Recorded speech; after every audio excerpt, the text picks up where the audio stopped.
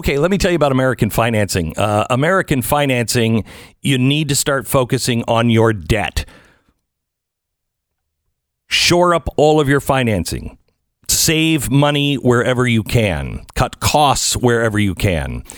There's lots of things that you need to do. We'll do a show on this probably early next week. But call American Financing. Do this first. See if you can save money on your mortgage, or you can refi all your credit cards. Cut your credit cards up and pay them off. If you can't do it, because you're short on money, look at your mortgage. Can you flip that and do a refi and throw your credit cards in there as well? You got to get those adjustable interest rates off your back. Call American Financing now, 800-906-2440, AmericanFinancing.net.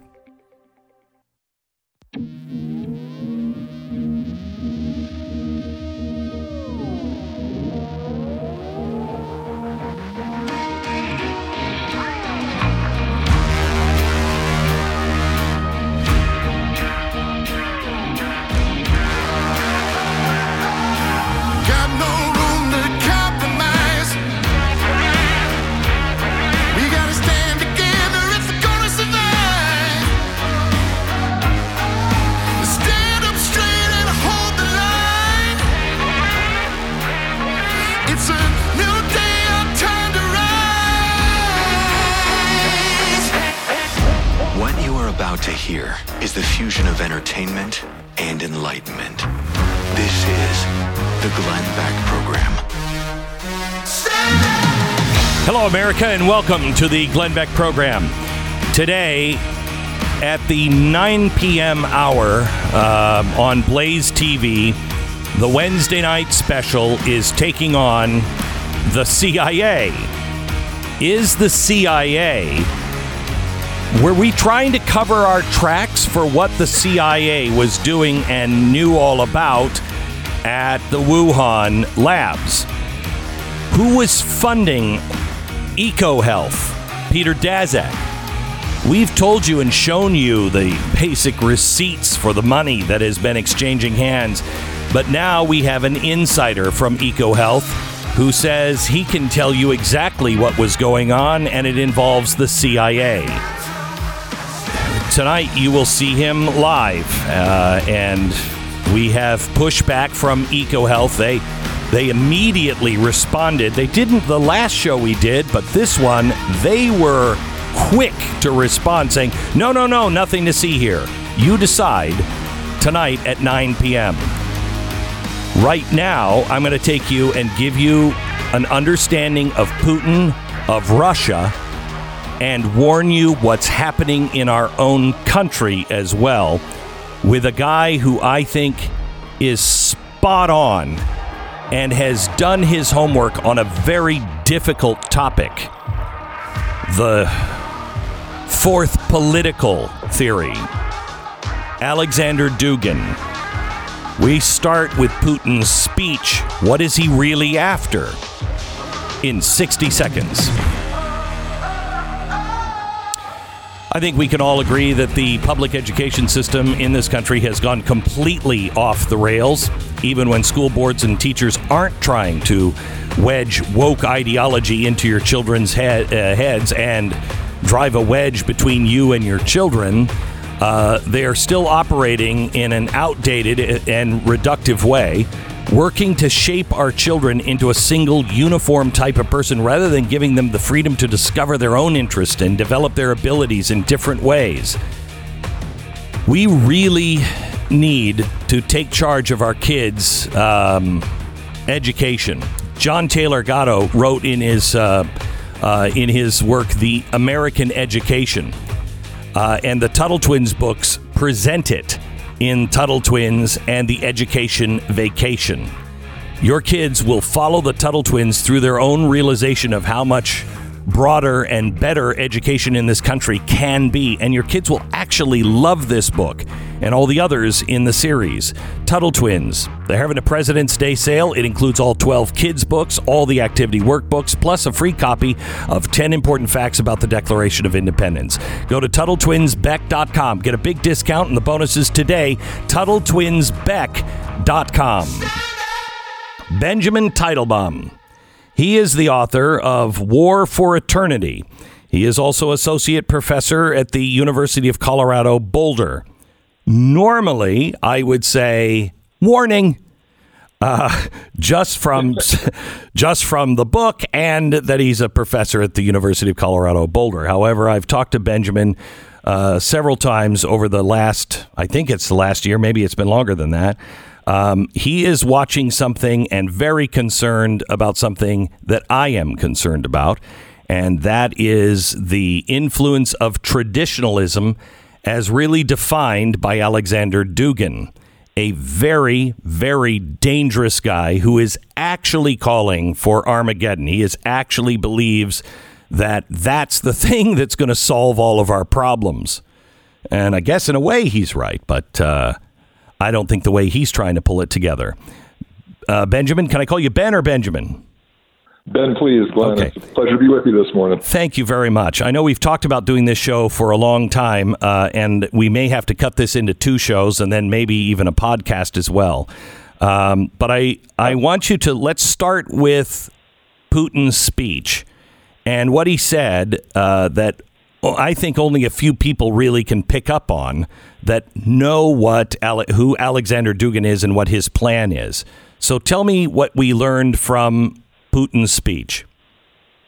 If you listen, and good morning again, Glenn, it's a pleasure to be with you. If you listen to that whole speech, you could come away from it thinking that this was all about kind of dry policy decision-making on his part. He spends a lot of time talking about the economy of Ukraine, spends a lot of time talking about the history of the Soviet Union, the Communist Party, some of the policy decisions that he thinks that they made wrong and need to be corrected.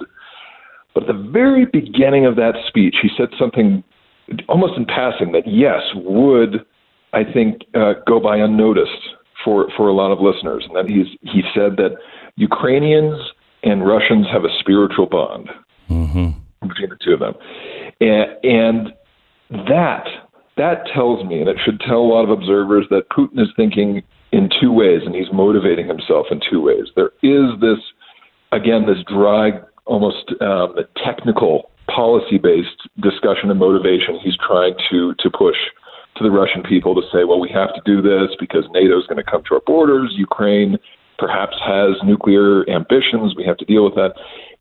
The other piece, though, is that Russia has a sort of spiritual mandate to collect its lost children and to unite itself with the populations around the world that are its natural kin. That is what stands out to me as I hear this, and that is what also makes this particular situation that we're dealing with today actually about something far much bigger and much more intractable, I would say, as well. Okay, so let's talk about Dugin and just define traditionalism. This is something that if you read the Fourth Political Theory, there are times that you will read it and go, yeah, I kind of agree with that. Because I think this is what Brexit is about. I think this is what some Canadians feel. I think this is what some Americans all over the world, people are feeling like, hey, I'm French and, I think France is pretty great and I'd like to be French and I'm not embarrassed about France. Same thing with Brexit. They want to be British. It's this feeling that we are being told that our traditions and our country is not good, doesn't have anything special about it. And people are pushing back on that. All of our traditions are being threatened. That part of his definition of traditionalism is I think, something that connects with people all around the world. But that's not what it means, correct? That's just a small piece of it. And sometimes, when we're exploring ideas, details matter. Yeah. You can have a sort of a doctrine that is appealing in a lot of senses, but a small detail can turn into something sinister. So when Putin is referring to the spiritual mandates of Russia, that connects him with a prominent Russian philosopher, kind of a mysterious mandate, and a political operative named Alexander Dugin. He has associated himself with a philosophy called traditionalism, or the traditional school. It asserts that time does not move in linear fashion. That is to say, we're not necessarily progressing forward in a clear direction, but instead it moves in cycles. And most of the time, society is degrading, save for one moment when there's an apocalyptic explosion and destruction of the social world, and we are reborn into a golden age. It's that last piece, Glenn, that is so key here, because when you look at history in the way that these traditionalists do, there can be justification for Armageddon, as you put it, for destruction, mass destruction. Chaos, just total and complete chaos. Yes, as a sort of prelude to a golden age, a utopia that we're going to be reborn into.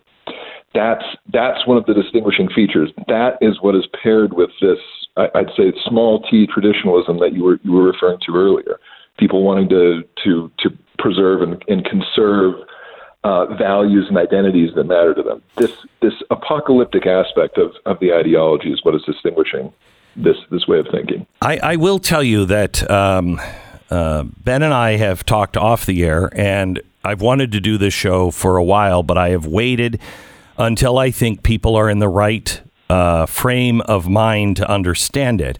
I think this is one of the most critical things that we can learn about, especially those of us on the right, because this is how you will know if there is a troublemaker in your midst, because a lot of people will hear some of this stuff and go, yeah, that's me too.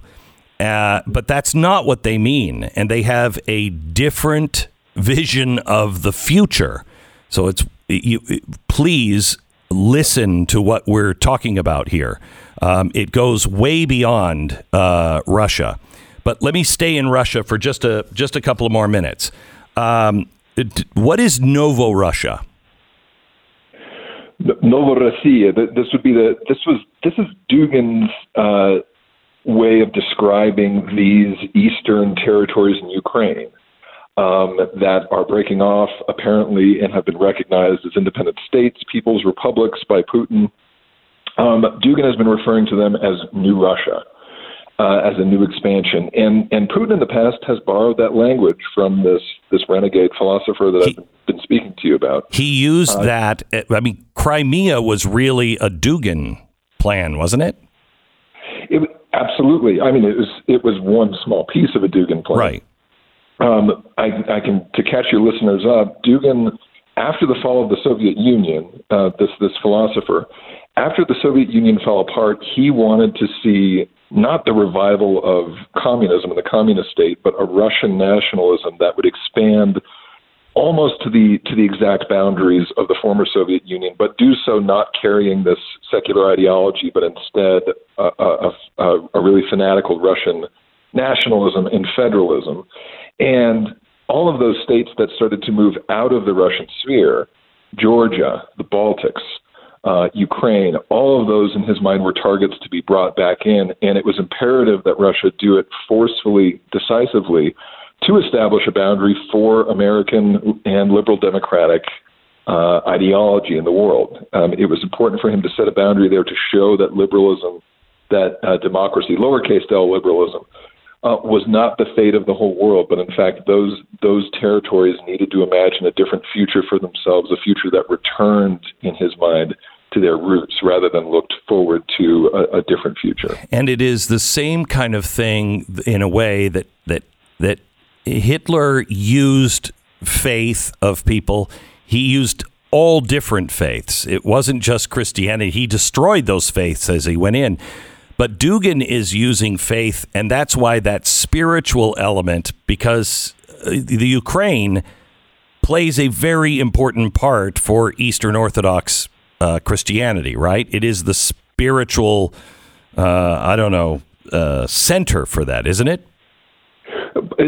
It's one of them for sure. It's also a sort of mythological center for the origins of the Russian ethnicity and state as well. Which is even worse, because that's exactly what Hitler was doing with all of the other religions. He was just tying all these myths together. Yes, you look at the union of religion and nationalism, and then you start to find yourself in a place where your state acts as though it has a divine mandate, and that is a dangerous place to be. It's not surprising, and won't perhaps surprise your listeners, given what we're saying here, that one of Dugin's ideal states in the world today is Iran, because there you have a union of state power with religious authority. And the ability, really the justification for anyone in that state to question the actions of the government is shackled, because if you do that, you are questioning a religious authority that's not allowed to be questioned. So this is all this goes to a celebration of authoritarianism and a way to equip the power of the state or a demagogue with greater cultural, in addition to military and economic and political power. All right, I want to talk about the fourth political theory, if you can define what it is. I also want to do one more thing, a stop on Putin. Is he the lunar Putin or the solar Putin, which we'll understand? What is his real game here? And then I want to bring it home to America, which is extraordinarily important for all Americans, but especially those on the right. And we'll give you that information here in just a second. First, let me tell you about Relief Factor. Julie wrote in about her husband's experience with Relief Factor. She said, I ordered Relief Factor for my husband, and I couldn't be happier. He hasn't had the stiffness and pain in his lower back that he suffered for years.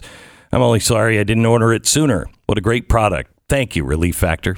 Relief Factor was created by doctors to help your body reduce inflammation as a major source of most pain, and it's got 4 key ingredients that all work together with your body as it fights against the effects of aging, exercise, and everyday living. I take Relief Factor every day, 3 times a day, because it works for me. It works for about 70% of the people, 70% of the people who try Relief Factor go on to order more month after month. I ain't taking it because I like it. I'm taking it because it works for me. Go to ReliefFactor.com. Call 1-800-4RELIEF, the number 4-RELIEF. Get the $19.95 3-week quick start. Try it for 3 weeks to see if it works for you. It's ReliefFactor.com, 800, the number 4-RELIEF. Relief Factor. Feel the difference. 10 seconds, station ID.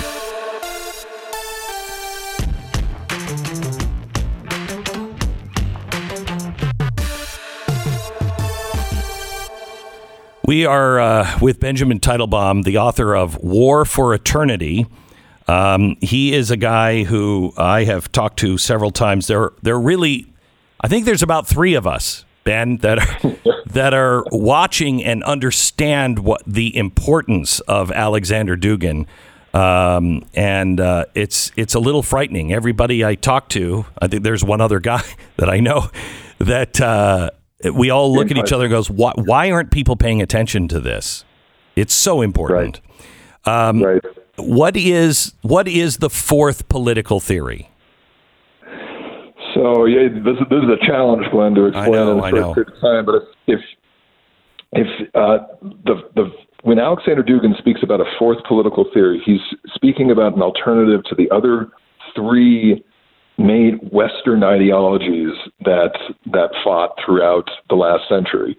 That is to say, liberalism being one, lowercase l. It's when Americans hear liberalism, we think Democratic Party, but we're really just talking about free market, democracy, rights of individual, rule of law, and communism being a second one, and fascism being a third.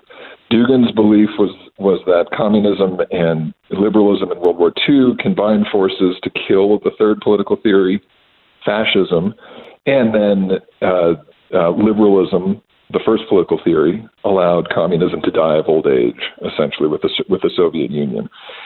But Dugin wants to see an alternative to all of these, one that you might say fuses elements of the second and the third of communism and fascism. In his mind, the danger of liberalism and the lowercase l liberal democratic world is its rampant individualism and its contempt for history, its devotion to progress, and the belief that really our roots are something to be overcome and escaped. and also its will toward globalization and building larger and larger communities.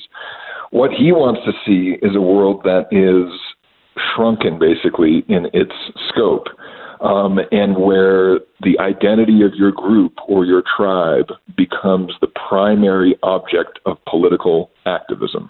That is to say, not the individual, as in liberalism, not the class, as in communism, and not the race, per se, as in fascism, but a slightly, let's say, related concept, which is the ethnos, or a small community, or the tribe.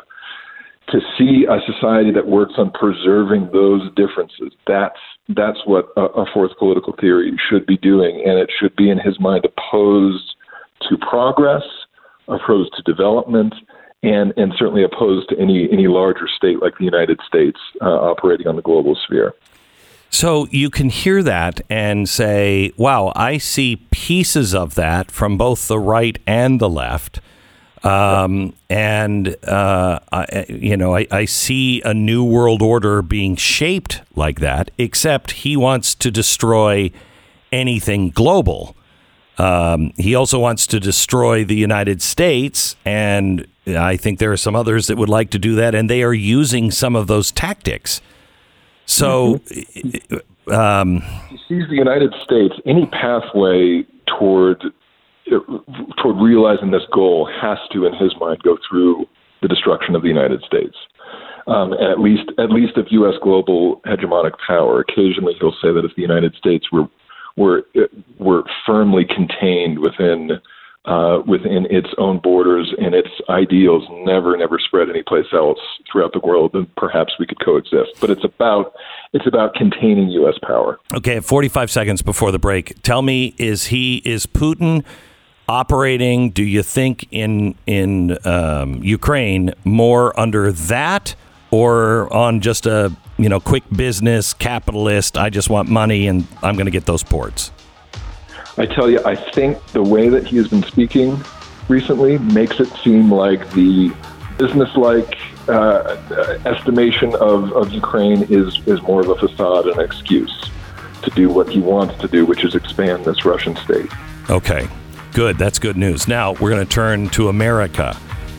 Really important that you listen with an open mind on this. Next. The Glenn Beck Program. I have vehicles that, trucks on my farm that I will drive and drive and drive. I don't care what they look like. I don't care if the doors literally fall off. Really don't. I just want the engine to work, and I want to be able to put stuff in the back and haul it from one place to another. The upshot is this: from time to time, I have to get them repaired. And that's why I have Car Shield, to cover the cost of those repairs. Whether your car has 5,000 or 150,000 miles on it, Car Shield has a monthly coverage option for all budgets. And I mean locked in options. You're not going to pay more later on because of inflation. You can get your car fixed. They make it easy to get your car fixed. You get rental car options as well as roadside assistance and trip reimbursement, all at no extra cost.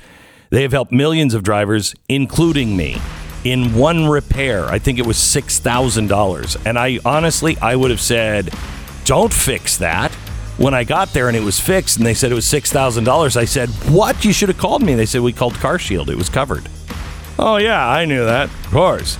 Carshield.com/Beck. 800-391-8888. Carshield.com/Beck.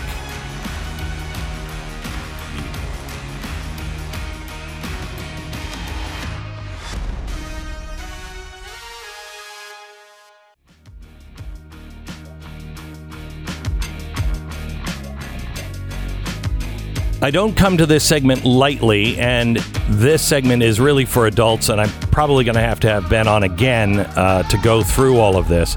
But in the way I say that the Great Reset has nothing to do with capitalism, it is set out to destroy capitalism. They use the word capitalism, stakeholder capitalism. That is a ruse. That is to get people who are not paying attention or haven't done deep work on what stakeholder capitalism is to just go along with it and think, oh, yeah, they're like me. But they're not. today there's a big thing in the news that Donald Trump loves Putin. He just said he was a genius.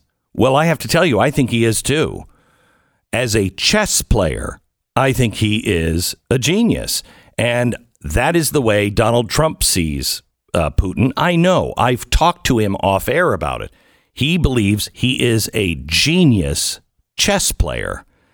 And he is working the system and he knows how to work things. That doesn't mean you love him or you're rooting for him.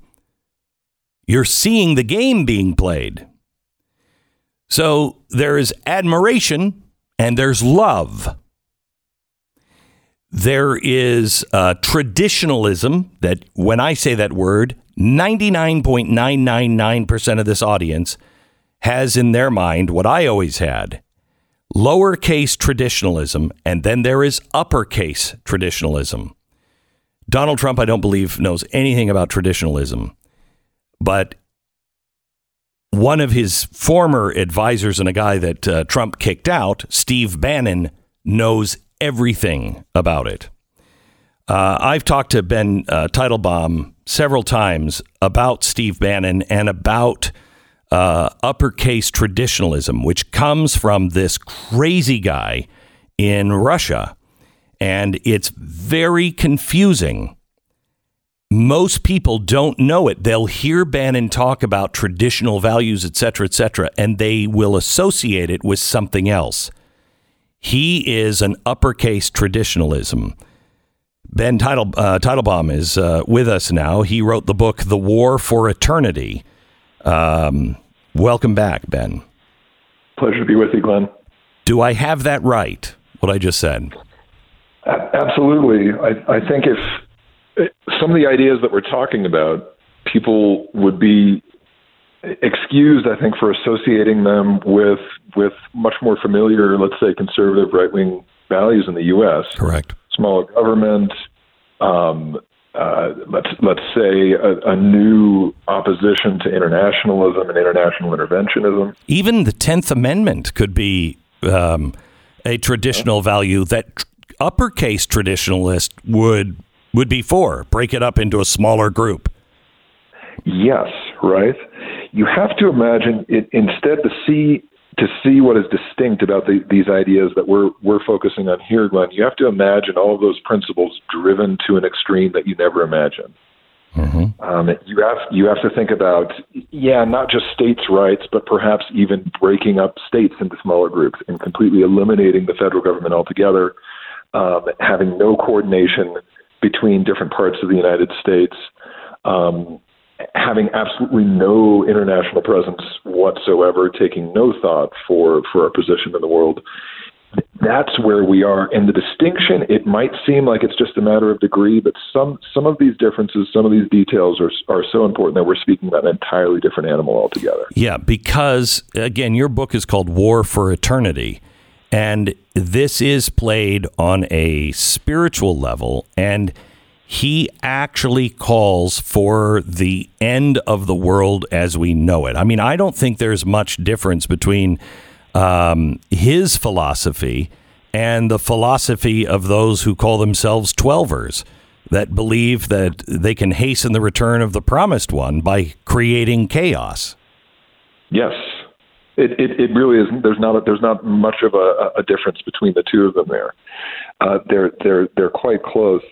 And it's in this instance, we're talking about figures who have power, who are so foreign to our ways of thinking that we might not recognize it. I mean, correct. Glenn, when I came on your show this morning, you're saying you have a conservative audience. I'm coming from the University of Colorado Boulder. There's got to be so many differences between us, but you realize how much we probably share with each other. Oh, yeah. You see an ideology. Hey, Ben, do you like the Bill of Rights? Yes. So do I. Good. Let's move on. I mean, that's really our political unum. If you will fight for my freedom of speech, I'll fight for your freedom of speech. We're good. Everything else is secondary to that. And I think we better get to that union pretty quickly here. And I'm sure that even if we look at it in slightly different ways, we also believe in the rights and the dignity of the individual? Yes. It might be thought of differently, but that simple principle that can seem kind of boring, I think, in our conversation, because we all actually agree on it, that is contested by people with a lot of power, and they also, some of these figures do not believe that our idea can exist in the world on its own. They see it as a sort of parasite that if it exists here, it will potentially spread everywhere, and therefore it has to be contained and fought back on all possible fronts. That is what we are potentially dealing with in Russia, especially if we have a less businesslike and a more ideological Putin at the helm. Tell me a little bit about the fourth political theory. He talks about modernity, and really he wants to take us back to a time before we were modern. What does that mean?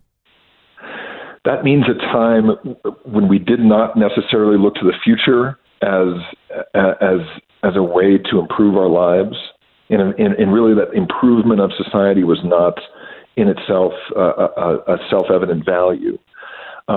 Looks to a time when we would not value the contributions of the individual, value free and rational thinking, not value democracy as a potentially a new political model that could and ought to shape the societies that we live in. All of those features. Also, not think globally, not think about our relationships with others, and not also, and this is key, I think, for a lot of Christians, not think about universality of values.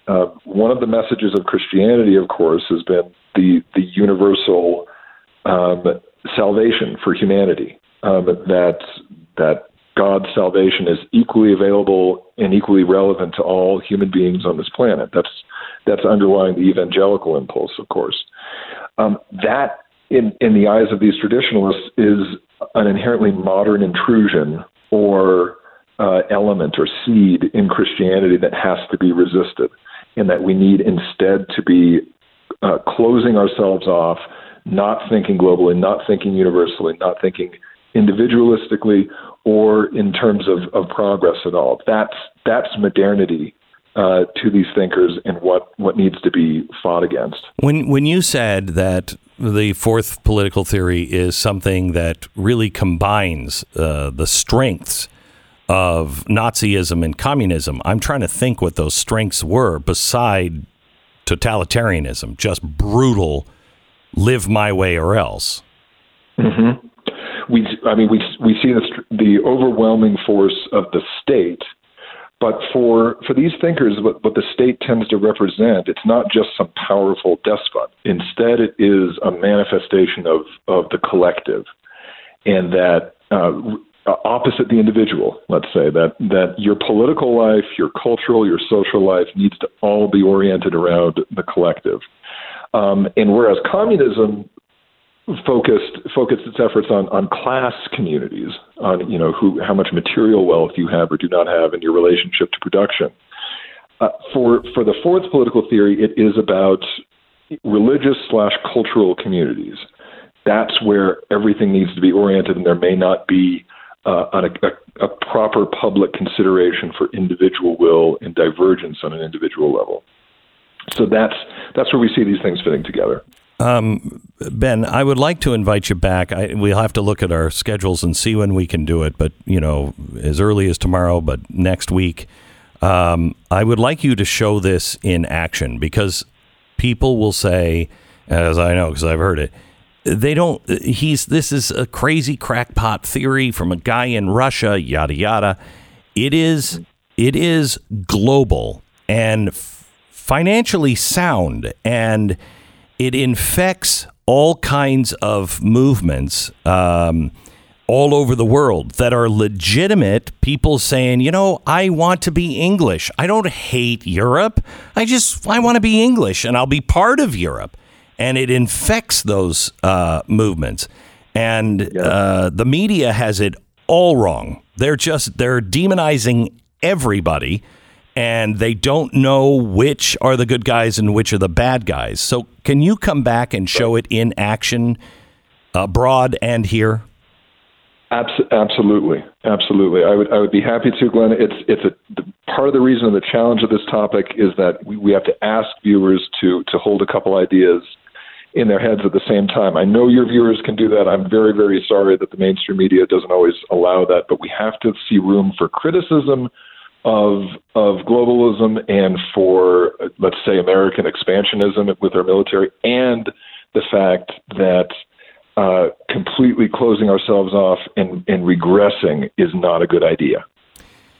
Yeah, and I think it's also, I think the bigger hurdle for our audience may be capital T and lower T traditionalism. That's where I think most people will get confused because it plays right in. I mean, I know I've read the book, and the first few pages, because I knew who he was, I was letting myself experience it as a reader and noticing when I was going, yeah, I agree with that. Yeah, I agree with that.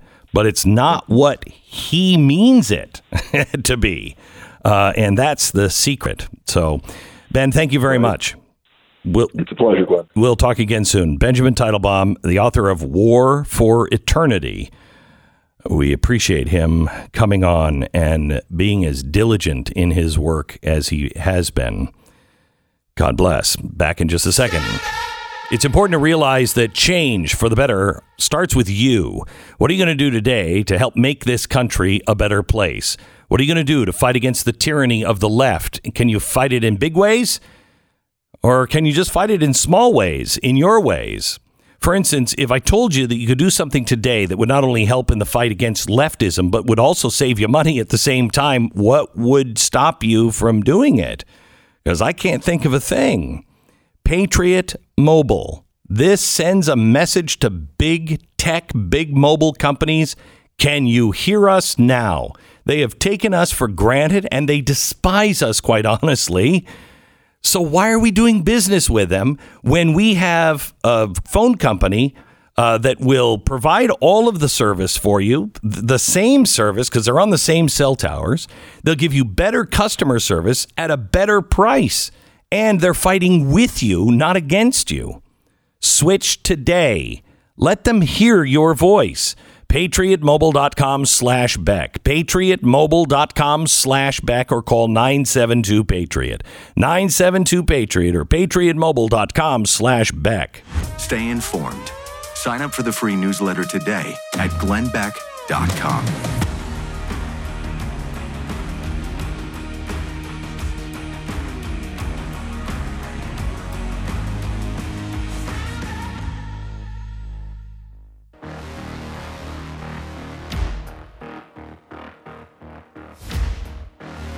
Welcome to the Glenn Beck program. Don't listen to any of these obnoxious and ridiculous charges that everyone from the New York Times, all of the left-wing media, is now saying about Donald Trump. I mean, I really, honestly, I feel sorry for those who watch the mainstream media and get their news solely from them. I really do. They are going to be so shocked when all of this stuff happens, and they won't know why. They don't know why gas prices are going up. They think it's because of Russia. No, that has a part to do with it. But the bigger part is the policies of this administration that shut everything down on day one. Yeah, not to mention look at all the stuff they're accusing of with the Russia thing, for example. Oh, well, Russia, he was calling him a genius. I mean, you look at this in context, and it's like how I would talk about Tom Brady, right? Like, he's the greatest quarterback of all time. I can't stand him, but he's the greatest quarterback. Like, there's a grudging respect for the way he plays chess, as you pointed it out. I don't think Donald Trump has a begrudging respect for Putin as a player. He looks at Putin and is like, that guy gets it done. I don't agree with him, and he wouldn't have gotten it done if I were playing against him, but he's a great player of the game. Yeah, that's how you would look at someone. There has to be a level of respect you give an adversary that if you don't understand that they're good at playing this game, you wind up playing it like Joe Biden is playing it. Exactly Remember, right. Biden's stance here was, he doesn't want me to be president. Putin doesn't want me to be president because he knows I'll go toe-to-toe with him. That's what he tweeted. I know. And, And nothing could be further from the truth. He was thrilled to see Joe Biden elected. Yeah. I mean, come on. There is no respect for Biden from Putin. Putin does not look at Biden and go, oh, that's a tough adversary. He knows the game we're playing. Joke. It's a total joke. And that total joke is partly because no one seemingly in the administration or on the left understands how good Putin is at this game. And let's not forget that Joe Biden went on national television and told Vladimir Putin and the world that if a minor incursion would probably cause a lot of division within NATO, and we probably wouldn't do anything about it. I mean, yes, they backed off on it later on, but this is a typical Joe Biden gaffe to just blurt out what he's been talking about in his private meetings. They all probably knew this was reality. He blurted it out and allowed all of this to happen. So if Putin stops right here, what are they going to do about it? The answer is nothing. I can guarantee he's probably not going to stop. I can guarantee you that no one in the Biden administration knows anything about what we talked about, what you now know about Putin and Alexander Dugin. They don't know anything about it. This is the Glenn Beck Program.